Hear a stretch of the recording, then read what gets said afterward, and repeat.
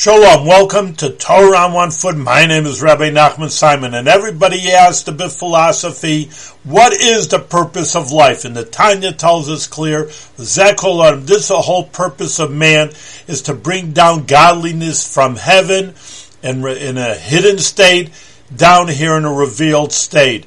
This is the whole purpose of a person, and of course the means to achieve this is through learning Torah, doing mitzvahs, and mitzvahs encompass so much of Avos Israel, loving another Jew, which is very important, especially now where we're in the 9 days, that the Beis HaMikdash was destroyed because of free hate. People didn't like each other. So to contradict that and to remedy the situation, we have to have free love. You love person not because you can get something out of them because they're so nice or they have money. It's just because they are who they are.